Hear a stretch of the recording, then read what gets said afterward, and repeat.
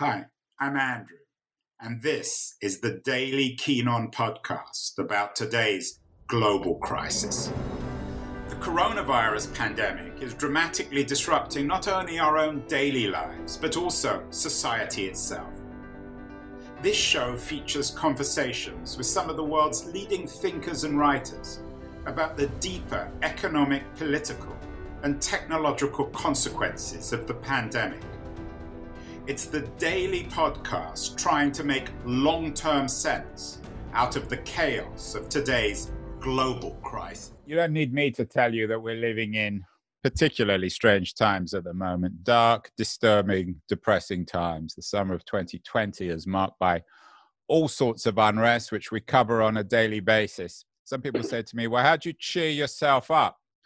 One way I personally cheer myself up is by sometimes watching the introduction to D.A. Penneker's wonderful 1967 movie, Monterey Pop, with its San Francisco soundtrack at the beginning, sung by Scott McKenzie. It's a film about a magical time, 1967, and seems to capture the particular magic of that period.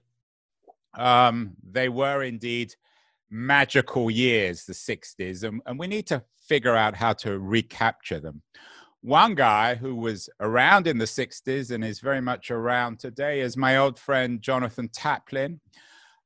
He's a long-time Hollywood movie producer, music promoter, many things, Silicon Valley entrepreneur, author. He wrote a brilliant book, Move Fast and Break Things, one of the early critiques of Facebook and Silicon Valley. And he's got a new book out, which is coming out next year, which he's working on, which he previewed in an excellent Medium essay entitled The Magic Years. John, how did you pack it all into a single life, everything you've done, from movie producing to music to entrepreneurialism to writing? How do you not sleep down there in Pacific Palisades in Southern California? I think it was just lucky timing. I mean, I kept running into people who would introduce me to new people. I mean, obviously it started when I was 18. I went to the Newport Folk Festival, and my brother knew a guy named Paul Clayton, who was an ethnomusicologist and was kind of an important guy in the early folk music movement. And he got me what was equivalent to a backstage pass at the Newport Folk Festival in 1965. And that, of course, was the year that Bob Dylan went electric. So Paul introduced me to the Jim Kweskin Jug Band, which was managed by a guy named Albert Grossman. And Albert Grossman managed Bob Dylan, Peter, Paul and Mary, Odetta, Richie Havens, pretty much everybody in the folk music business. Yeah, and Albert Grossman is memorably portrayed by himself in the Pennebaker film about Dylan. So that's another essential viewing. Right. And so Albert hired me to be the road manager for the Jug Band during Newport. And then after that was all over. And of course, that was an extraordinary weekend because Dylan just kind of on the spur of the moment decided that he would play electric music. And Newport was the kind of cathedral of folk music, of acoustic music. And so this was a kind of very aggressive act on Dylan's part. And of course, he went up on stage with most of the Paul Butterfield Blues Band, and not very well rehearsed, and proceeded to essentially get booed off the stage by the folk music fans, which was astonishing. And it was not only astonishing, it was a remarkable achievement. I'm not sure if he meant to do it, but it certainly was one of his great achievements in a career of great achievements. Exactly. To be booed off the stage by your own fans. Yeah. And then he left Newport and he went off to find his own band, which was a group called Levon and the Hawks, which he eventually encountered in a bar in New Jersey. on the Jersey Shore, and they were kind of a bar band essentially. And he hired them, and they went out to Hollywood and played the Hollywood Bowl, and that went much better. And eventually, they started touring, and I went to Princeton, and I would come and see them on weekends, and then eventually I started working for the Jug Band on weekends, and then other Grossman acts. And, you know, they played this amazing music. Bob, in a concession to the Folkies, would play the first half of his concert acoustic, and then he would come out with the Hawks and play the loudest damn music you ever heard. And it was extraordinarily good stuff. I mean, you can get it on a bunch of Dylan reissues that have been put out of those live concerts. But they continued to get booed, and they got booed everywhere they went around the world. And so eventually the Hawks became the band, and I started working with them in early 1969. And then I graduated from Princeton and went to work full time with the band, and then with Dylan and the band, and we went to the Isle of Wight. And so just one thing constantly led to another. We went to the Isle of Wight. The Beatles came to see Dylan at the Isle of Wight. I started spending time with George Harrison. He invited me back to his house after those concerts. Eventually, George decided he wanted to do the concert for Bangladesh, so then I did that. And then, you know, a friend of mine named Jay Cox, who was a writer for Time magazine, I said I was going to go to California to see what was up there, because most of the musicians that I liked had stopped playing. And I went out to California, and Jay introduced me to this young film editor named Marty Scorsese. And I was so naive, I didn't know that you weren't supposed to invest your own money in movies. And I put up the money for a movie called Mean Streets. And fortunately, it was a really good movie, and we sold it to Warner Brothers. And then, you know, so one thing constantly led to another. So the rest is history. Dylan, Harrison, Scorsese, and particularly in the late 60s, early 70s, what these people all seem to believe in collectively, although perhaps it was a bit more complex by the late 60s, was the future. And John, you're older and perhaps wiser now. You have a really interesting essay out in Medium about why America is afraid of the future. It's a cultural critique. It goes without saying that you're no fan of Trump or of populist authoritarianism around the world. But I think perhaps what was particularly interesting to me about your essay was its cultural critique, the critique of a kind of cultural nihilism, both on the left and the right now of American culture. Yeah, I mean, what's disturbing to me is if you think about the 60s and you think about a song like The Times They Are A-Changing, or any of the Beatles' work, or much of the work of that period, was always saying, we're moving towards the future, and if you don't want to come with us, get out of the way. Let's keep improving the world. And of course, in the 60s, there was a totally tight connection between politics and culture. In other words, the music was an inherent part of the civil rights movement, was an inherent part of the anti-war movement. And what I see today is something that's very different. I find much of the music to be very dark, nihilistic. You think about, you know, lots of the young rappers who are dead at the age of 30, and you know, a very kind of dark thing. But even in the television world, you think about what's popular, Game of Thrones or Succession or Westworld. They're all a very dystopian view of the world. And pretty much everybody who's on television is an anti-hero. I mean, the meth dealer in Breaking Bad.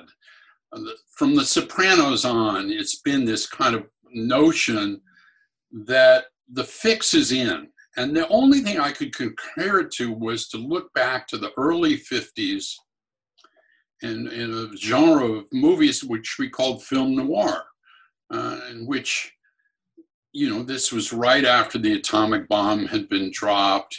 When I was growing up in the early 50s, as a kid, you would practice duck and cover drills. You would literally, a siren would go off and everybody would get under their desk, as if I was living in Cleveland, as if they dropped a bomb on Cleveland, getting on your desk would somehow save you. It was crazy. But John, can I push back on a couple of things here? You know, I mean, I think that everyone will be in part sympathetic, but I mentioned Monterey Pop, two of the great stars of the Monterey Festival, with Jimi Hendrix and Janis Joplin, of course, who experienced very untimely early deaths. There was a darkness also about the Magic Years, wasn't there? And address that. And I also want to talk about your own particular kind of nostalgia, or your and mine, our boomer nostalgia for the 60s. Well, look, I mean, if you think about Jimmy's early work, like Are You Experienced? It was all like, are you willing to take a chance? And, you know, it was clearly tied in with psychedelic drugs and stuff like that. And yes, you could say that was a darkness, but I would argue, that because I knew Janis and worked for her, she didn't mean to kill herself. This was not a death of despair, as Angus Deaton calls it. This was just somebody who was playing around with heroin, having not been shooting for months and months, and took too big a dose, you know. Angus, by the way, has been on the show and talked about his work with his wife, case on the death of despair. But but let me also so I accept that. No, although I'm not really sure why. You know, if Hendrix was around today, he'd be a rapper, right? Probably, but he'd also be. I mean, he was a pretty joyous cat. If you watched him on stage, it was pretty up kind of experience. And you think about Sly and the Family Stone, or you think about a lot of the things that were very popular there. It was very hopeful, optimistic, you know, dance to the music kind of sense. And even Janis, for all her stuff, you know, Me and Bobby McGee is a pretty interesting song, and not a dark vision at all. So what can we learn, John, from the Magic Years, both the book, which I'm really excited to read, which is coming out next year, and the experience in terms of the 2020s? What positive things can we learn? Well, my sense is that culture leads politics. And if culture does not lead politics, politics kind of wanders around in a sense. So if you think about the history of America, the cultural people, the artists, have always been ahead of the politicians. So in the Medium piece, I talk about the fact that Emerson and Thoreau were talking about being against the Mexican War or being against slavery in the 1830s. And by 1850, Abraham Lincoln had adopted their point of view of what needed to be done. If you think about in the 1870s, early 1880s, Mark Twain was writing about the Gilded Age and making fun of the plutocrats, the monopolists who were owning Congress and doing all that. And it wasn't until the early 20th century, 1905, 1910, that Teddy Roosevelt started taking on those plutocrats and trying to, you know, break up the big monopolies.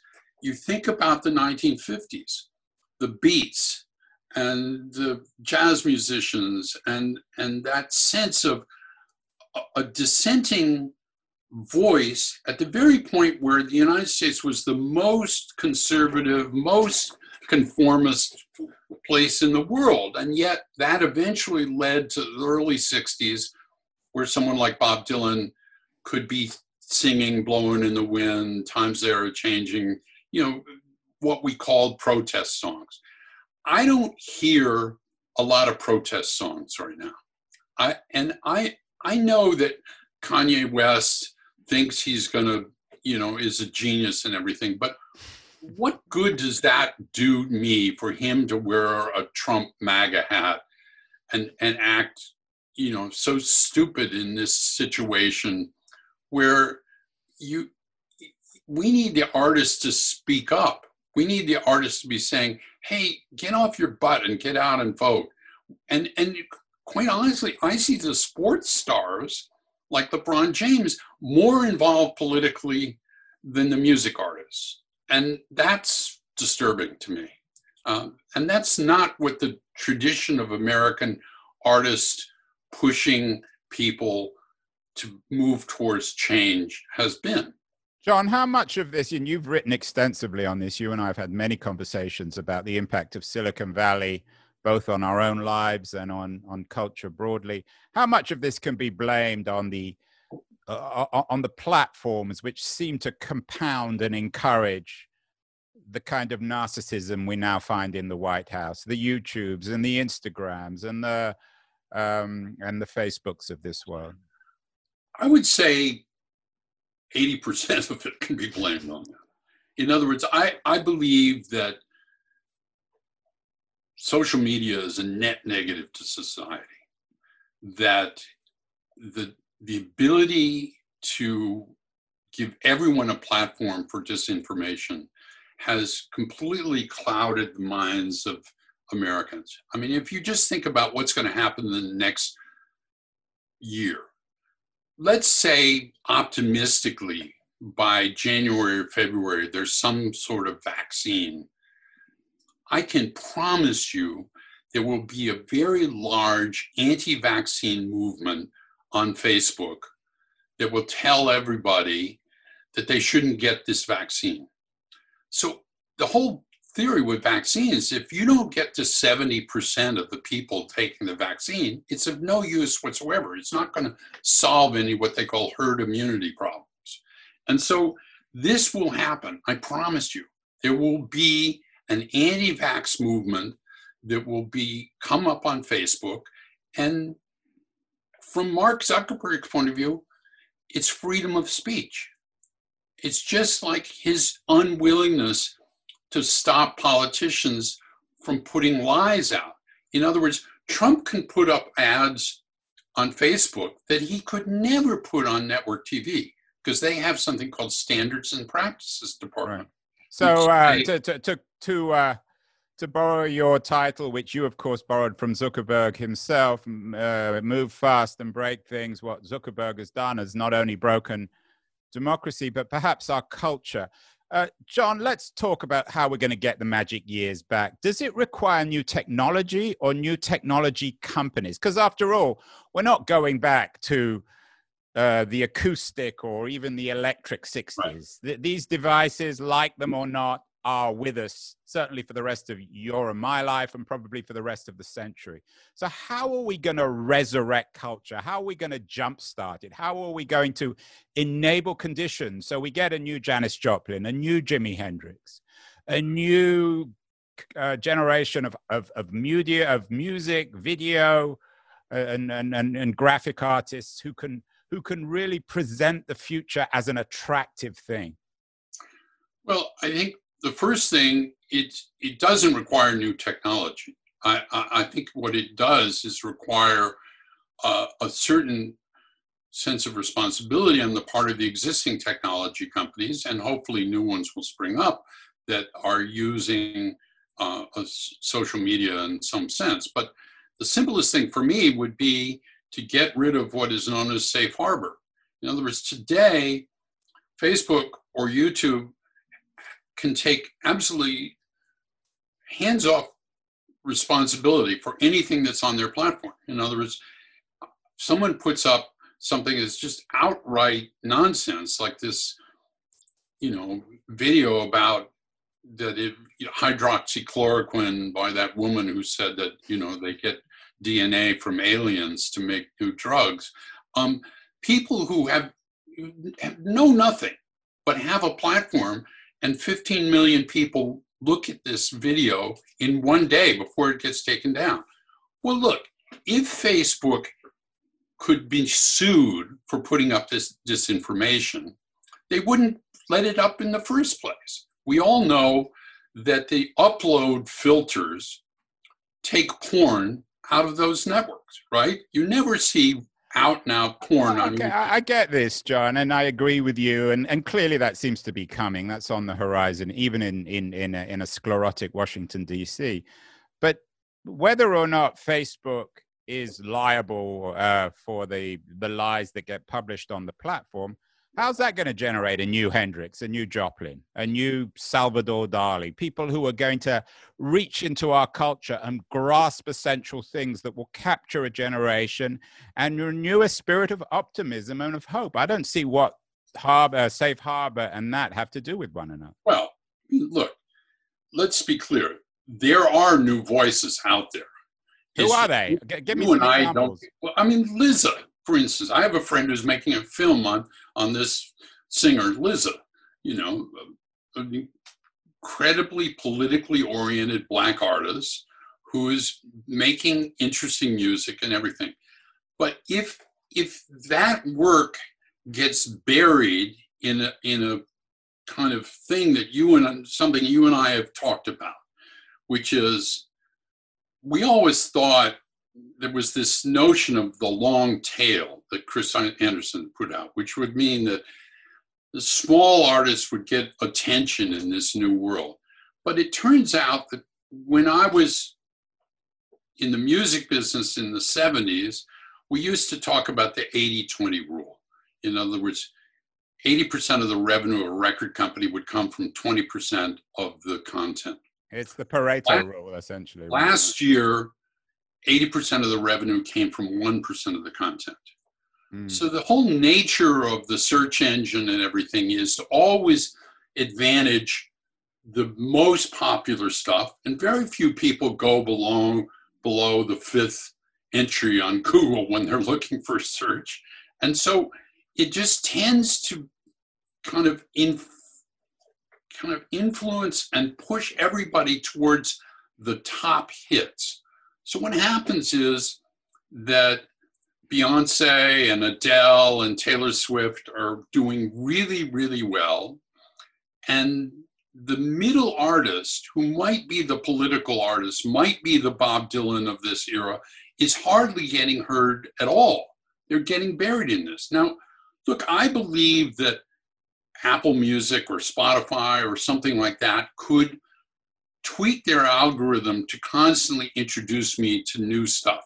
But they don't do that because they believe that if you don't get something that you already are inclined to like, you will click away, you will move away. It's just like Facebook's news algorithm. Facebook's news algorithm is constantly pushing you towards stuff that they know you'll like. They never show you something that would counter your political point of view. So if you're a fan of Rush Limbaugh and Alex Jones, you're only going to get stuff on Facebook that reinforces your very narrow, balkanized point of view. Yeah, I couldn't agree more on Facebook. And I'm sure one of the things that you won't find on Facebook, and one thing that Facebook is not encouraging, is the reading of your book, Move Fast and Break Things, or perhaps your upcoming book, The Magic Years, which is out in March next year. I'm really excited. You'll have to come back on the show to discuss it when the book's out. John, you're down in Southern California in these weird times. Finally, what should people be reading? What are you reading to keep yourself sane and perhaps optimistic in these strange, strange times? I've been reading a book called Why Nations Fail. Well, that doesn't sound very encouraging. By James Robinson and Darren Acemoglu. And it is encouraging in the sense that you it shows you why other nations have fallen apart. And it's not just the fall of Rome or all of that, but how democracy actually can get upset. You know, if you think about it, Germany in 1933 was a democracy. And so the rise of fascism, which is one I worry about right now in the United States, and it's not just what's happening in Portland, but it's lots of other things. This morning, Trump suggested that we might get rid of the elections or postpone them. You know, these kind of things happen slowly, and it's the classic, the frog being boiled in the pot, you know, you didn't know until it's too late. So, I mean, I think we have to be aware of this kind of normalized fascism that's being put in front of us. And hopefully, if we're aware of that, then we can kind of inoculate ourselves. So when Trump sends these stormtroopers out in Portland to cause trouble, we can say, well, we've seen this before. And we know this is just stuff for an ad campaign. And maybe the young people who think they're so brave to throw firecrackers at the, you know, police station or the federal building will just move away somewhere else and go do their demonstrations, so these people don't have the excuse to, you know, tear gas them. And so, I mean, look, it's going to take a lot of intelligence, and hopefully, I think things could change radically if the election, if Trump loses badly in the election. I think the whole country could change. You've been listening to Keen On, hosted by me, Andrew Keen. Make sure to join us the rest of this season as we explore how to fix capitalism. Make sure to visit us at lithub.com, where you can subscribe to the show in iTunes, Stitcher, Spotify, or wherever you listen to your podcasts. While you're at it, if you enjoyed what you heard, we'd appreciate a rating on iTunes. Or if you'd simply tell a friend about the show, that would also help too. Today's episode was produced and edited by Justin Alvarez and the team at LitHub Radio. See you next week, and thanks so much for listening.